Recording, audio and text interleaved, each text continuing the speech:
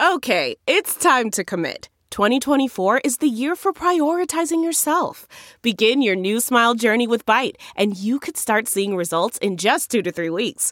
Just order your at-home impression kit today for only $14.95 at Byte.com.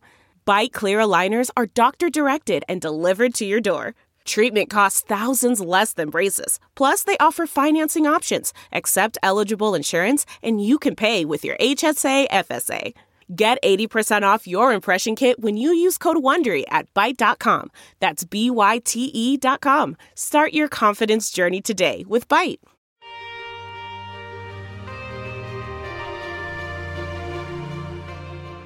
This week on The Science Revolution, Sonia Shah, author of Pandemic, is here, and she says it's time to tell a new story about coronavirus. Our lives depend on it. Dr. Enric Sala with National Geographic tells us how the benefits of protecting 30% of the planet will outweigh the costs. Lily Eskelsen Garcia with the National Education Association, the NEA, is dropping by. How is America going to protect our children as Trump and DeVos force them back into school? And Charlie Jiang with Greenpeace USA is here about how a Green New Deal and the DNC will get along.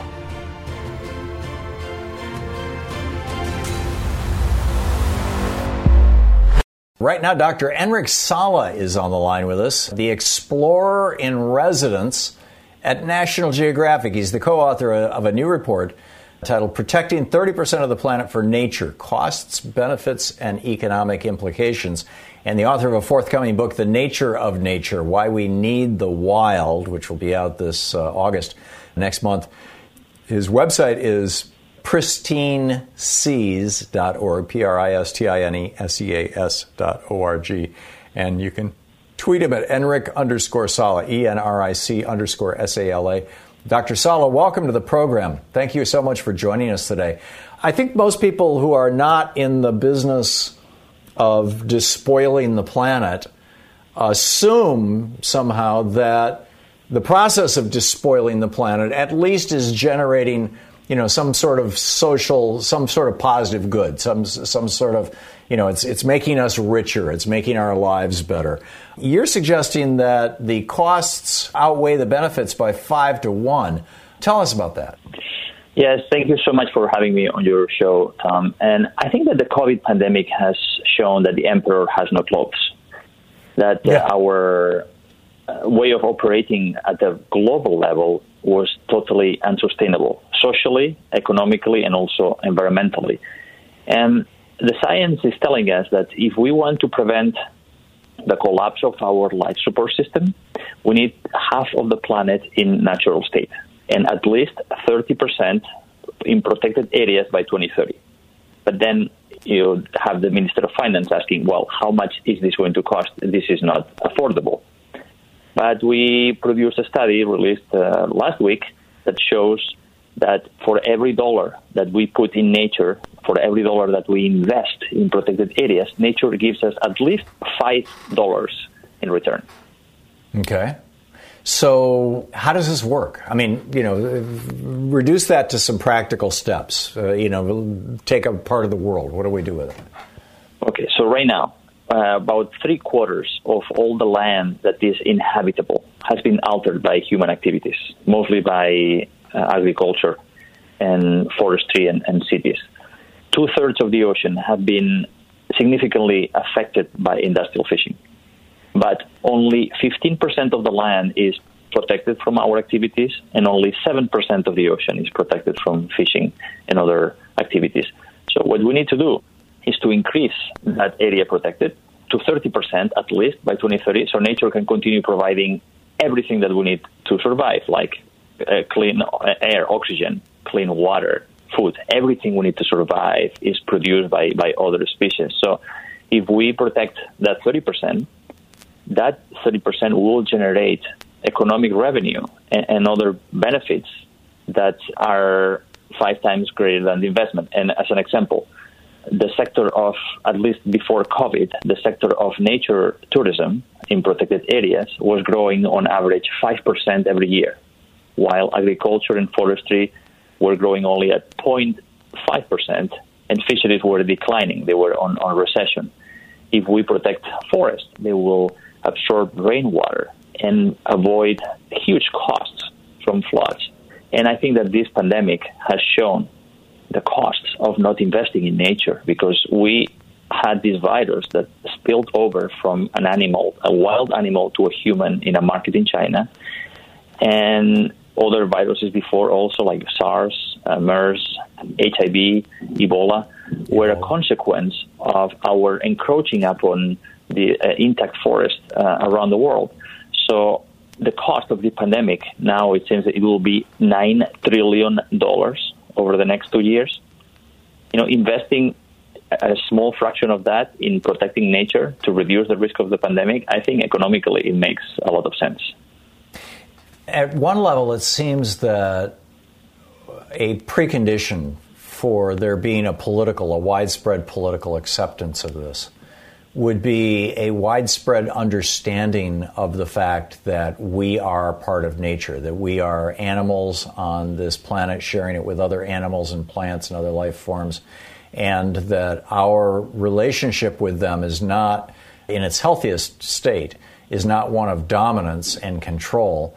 Our intelligence will never match that of 5 billion years of evolution, developing natural systems that interact with each other in particular ways. But that our best chance for survival and essentially prosperity, for lack of a better word, is to realize that we are part of nature and behave like it, to cooperate with nature rather than killing nature. And yet, I turn on the TV and there's ads for weed killer. Our unsustainable practices are widespread. And I think it's because there's this belief that is probably shared by some huge percentage. I wouldn't even know where to begin to guess, but probably in the realm of 70 to 90% of all humans, that we are separate from nature, that we were created by gods who have nothing to do with nature or simply put nature here for us, and that our job and our role is to conquer and extract whatever the hell we want from nature and damn the consequences. How do we bring about that kind of a change in thinking, in culture? Yes, you are absolutely right. It's a change in culture, right? Because we do have the science, we do have the understanding, but the most difficult thing to change is human behavior, right? And because we are very good at discounting the future and at thinking short term. But I truly think that this pandemic is the best opportunity we have to turn this crisis into a moment of awakening, because it doesn't matter who you are. You can be a prince, you can be a head of a state, you can be a billionaire. All these types have got the coronavirus. So the health of the richest person on the planet is dependent on the health or the behavior or the poorest person on the poorest country, who might be killing a chimpanzee for food or capturing a pangolin to send it to China. If this doesn't change our thinking, if this doesn't convince us that we are interdependent of all of nature, what will? I get that, but it still seems like an abstraction. I can think of things like, changing the way that we teach children about science and incorporating nature into that, changing the way that trying to change the way that our religions treat nature and deal with nature, trying to influence our media to portray nature in a way that is the human relationship to nature, either, portraying the horrors of the destructive way of doing it or the benefits of doing it in a constructive way. Are those the kind of things you're talking about, or is there something else? All of this, and the European Commission has a great example. They have a biodiversity strategy where they have decided to protect 30% of Europe's lands and waters by 2030. And they have a Green Deal also where they are going to get to carbon neutrality by 2050. And all of the things that we need to get there, they are part of policy. Governments and businesses have to be part of it. And the European Commission has put it in very practical terms that I think can be applicable everywhere. That's remarkable. Dr. Enric Sala, the explorer in residence at National Geographic. His new book, The Nature of Nature, Why We Need the Wild. Dr. Sala, thanks so much for dropping by today. Thank you so much. So there's this fascinating story over at The Nation right now, thenation.com, of course, that website, by Sonia Shah. It's titled, "It's Time to Tell a New Story About Coronavirus. Our Lives Depend on It." The subtitle, The Way We Talk About Contagion Matters. It shapes how societies respond and whether many of us will survive. I should add, you are a science journalist. You're the author of the book Pandemic, Tracking Contagion from Cholera to Ebola and Beyond. Your fifth book just out in June, The Next Great Migration, Beauty and Terror of Life on the Move. And, of course, this piece here, your website, Sonia Shah, SoniaShah.com. The story has always fascinated me. I wrote a book, The Last Hours of Ancient Sunlight, basically about our relationship to nature is like one of our most destructive stories. What is the story we're telling ourselves about coronavirus right now, and what are we getting wrong? Well, I think since pretty much the advent of germ theory, we've basically thought of contagious diseases as the work of invasive germs that kind of encroach upon passive and unsuspecting populations. If that's our story, that's sort of our paradigm and our narrative about how we understand infectious diseases, and that shapes our response, which is then to either try to repel those microbes from moving. If it's in people, we say close the borders, keep them out. We can scapegoat certain populations of being the ones who are carrying it, and we try to exclude them.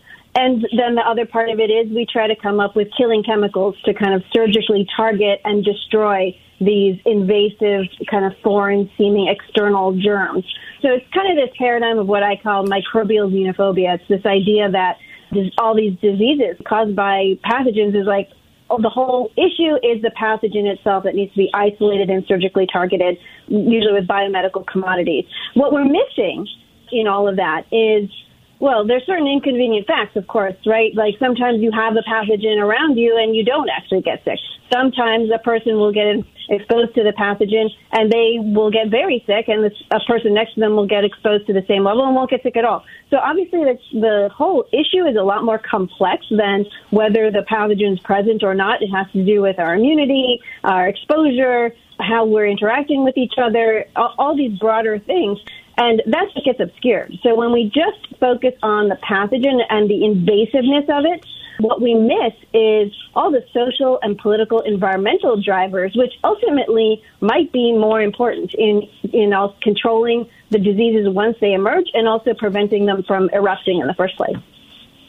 So you've got these two pieces, controlling them before they emerge and dealing with the eruptions. You point out in your article that so many of our diseases are actually zoonotic diseases. They're diseases that we got from animals. And, certainly COVID-19 is one of those. Came out of bats via perhaps another species. MERS via camels, probably also originated with bats. SARS, civet cats, I think it was. So so I get that, if we stop destroying natural habitats where there may be reservoirs of infections that have not previously infected the human race, we diminish the chance that we're going to come up against something like COVID-19 to which we have no natural immunity. But that kind of throws us back into germ theory, but in an environmental context anyway. Am I getting this, or is there a piece here I'm missing? Yeah, I think that's right. But I think if you look at sort of the broader picture, we see that since 1940, we've had hundreds of these pathogens either newly emerge or reemergence in new places where they've never been seen before. So this one is just the latest in a long line of pathogens that have been kind of traveling along this pathway. And about 60% of them come from the bodies of animals, like you said. 70% are from bodies of wild animals. And on a broad scale, what's happening is that people are invading wildlife habitat, and that destroys a lot of wildlife. Of course, it's why we have this huge biodiversity crisis where we're losing 150 species every day. But the creatures that remain have to cram into smaller and smaller fragments of habitat that we leave behind for them, which means they're in more intimate contact with us. And like any living thing on the planet, when microbes find a new habitat to exploit, they do that. And they use that new area. And so that's what's happening is we are driving animals closer towards us. And that allows the microbes that live harmlessly inside of their bodies to start exploring ours. And in the beginning, that first confrontation is very violent. We don't have any immunity to these things, so that's why so many of us are getting sick from these novel pathogens.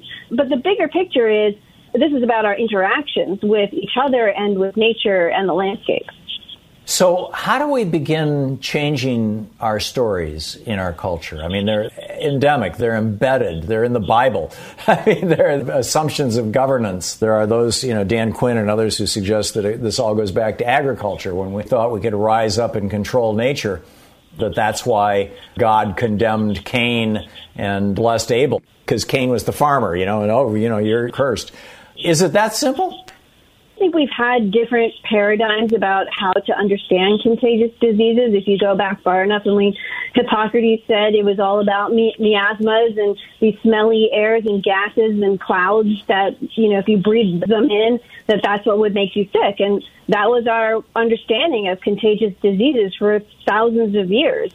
When we were living through malaria and tuberculosis and cholera pandemics, that's how we thought that those things were making us sick. And we had a major shift with germ theory, which was in the 19th century. And I think we are coming to the point, and germ theory really was about, let's reduce this complicated infectious disease process that involves all these different factors into just a host, a germ, and an incursion, and that's it. And then we can just kind of surgically focus on this microscopic kind of interaction, hyper-reductionist. And, that worked fine. That worked well for diseases we had already basically controlled, right? We had already basically controlled malaria, TB, cholera, a lot of the diseases that were hugely burdensome on Western societies had mostly been controlled by then, thanks to social reforms, because we had better housing, we had better infrastructure, we had better sanitation, hygiene, all of that. And that was done through a lot of hard work of activists, trying to change society, and they did. And so germ theory works insofar as when we don't have a huge amount of disease around, we can use drugs, antibiotics, vaccines. All of those things really help control diseases that we already kind of knew about and had reduced transmission opportunities for them already. But now what we see with new diseases, when we have an Ebola outbreak, when we have a Zika out of nowhere, when we have new Lyme, new tick-borne diseases like Lyme and others, we can't produce antibiotics and medicines and vaccines fast enough to protect us from that first wave of disease when they first come into human populations, which, as we're seeing right now, is the most sort of destructive one. What's step one? I think we need to start telling a new story. I think we need to start understanding how our health is not just about the absence of a certain pathogen, but it's connected to the health of other populations, of our wildlife, of our ecosystems more generally. Brilliant. Sonia Shah, her piece is the latest cover story in Nation magazine. It's time to tell a news story about coronavirus. Check out her books, Pandemic and The Next Great Migration. Sonia, thanks so much for dropping by. Thank you. I'm very pleased to have with us right now Lily Eskelsen Garcia, the president of the National Education Association, the NEA. Lily's Twitter handle is Lily, LILY_NEA, or NEA Today. And, of course, NEA.org is the National Education Association's website. Lily, welcome to the program. How is America going to protect our children from Trump and DeVos? This seems like it's in particular going to fall, just like right now, people with college educations, largely affluent white people, can work from home, generally speaking, without a problem. They tend to have jobs where they can work from home.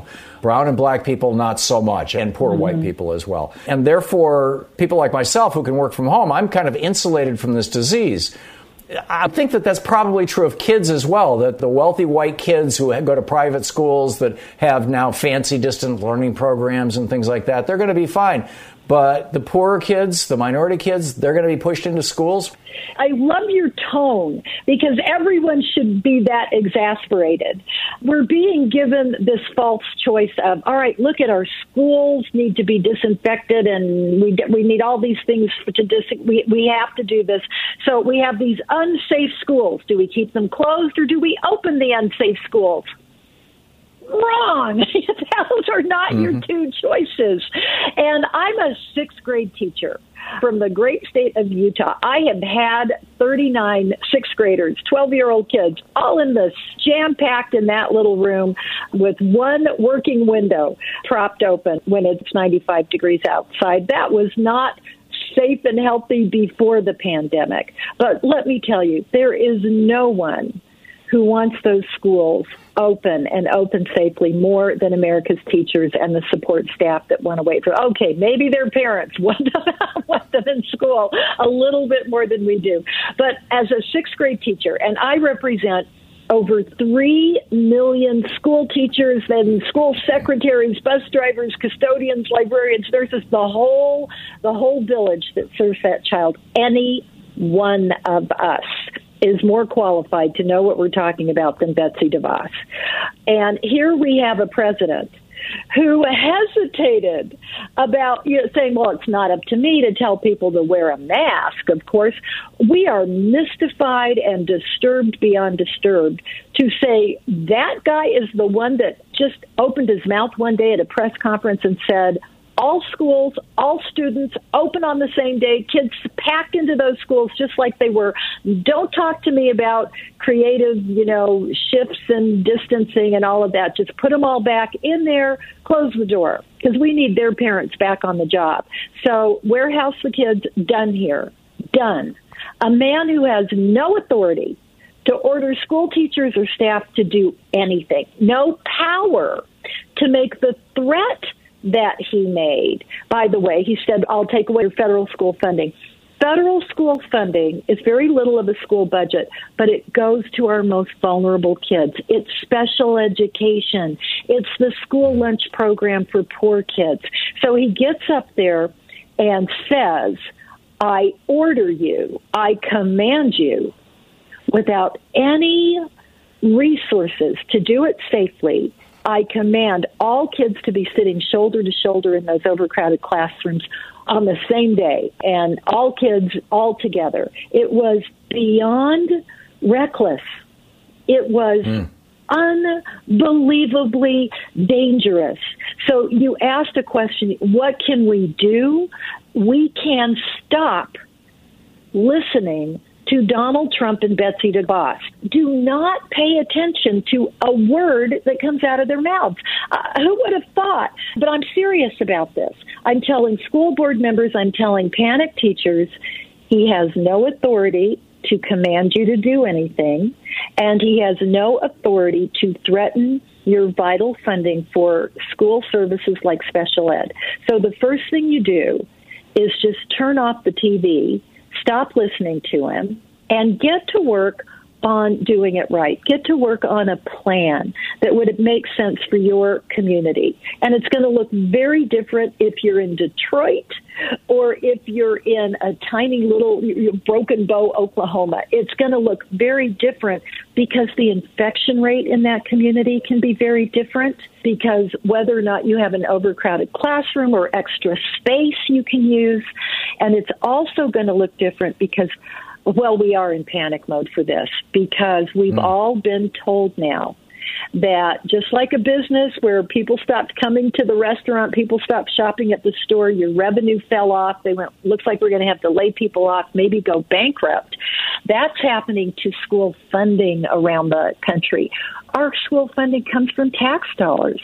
And so if no one's, the sales tax, the income tax, even the property tax, a third of people aren't making their mortgage payments or their rent payments.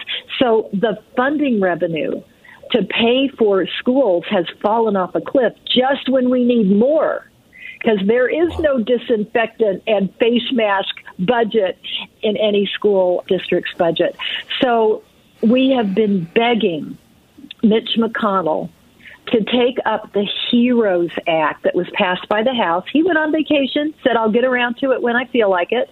He went on vacation, and he said, first of all, you remember him saying when it was like, are you going to help local government? By the way, local government includes your local public school. He said, well, maybe they should go bankrupt. So instead of saying, we want to open schools safely when it's time and in the places where it's safe to open them safely, we need a plan to distance, disinfect, the PPE face masks, and by the way, the health screenings are healthy people walking into that building. Instead of saying, of course that's our priority, how are we going to fund that? He said, no, just don't worry about it. Just open up the schools, put the kids back in the way they were, and that jeopardizes their health. It jeopardizes the health of their teachers and all the support staff in that school.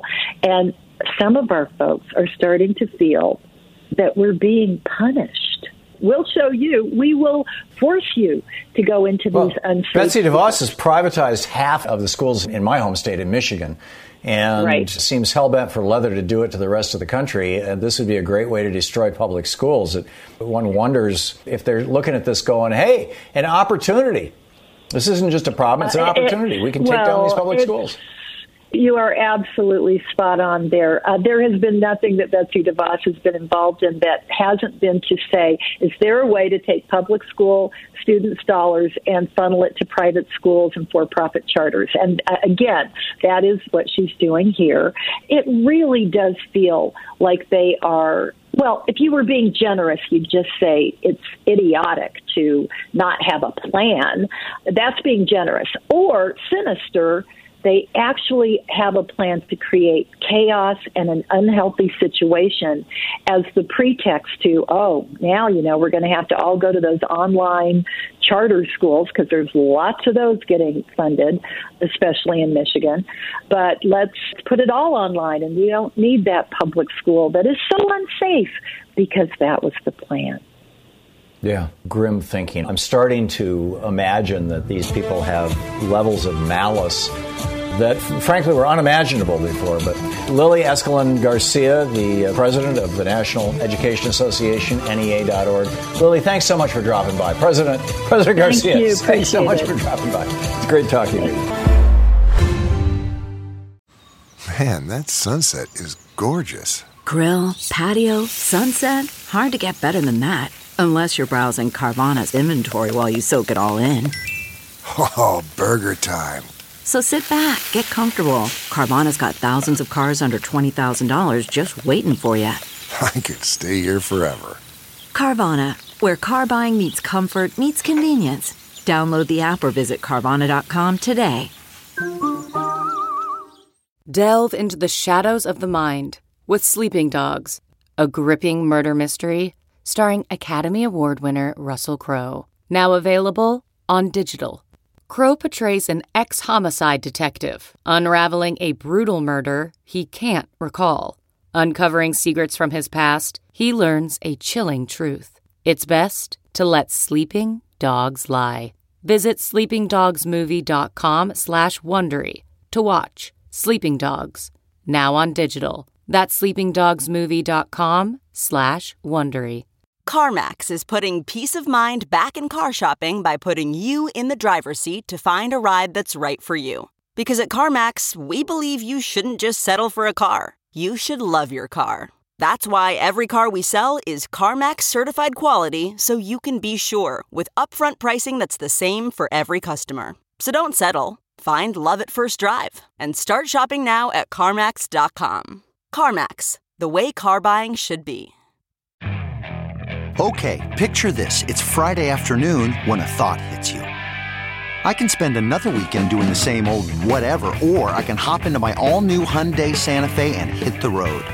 With available H-Track all-wheel drive and 3-row seating, my whole family can head deep into the wild. Conquer the weekend in the all-new Hyundai Santa Fe.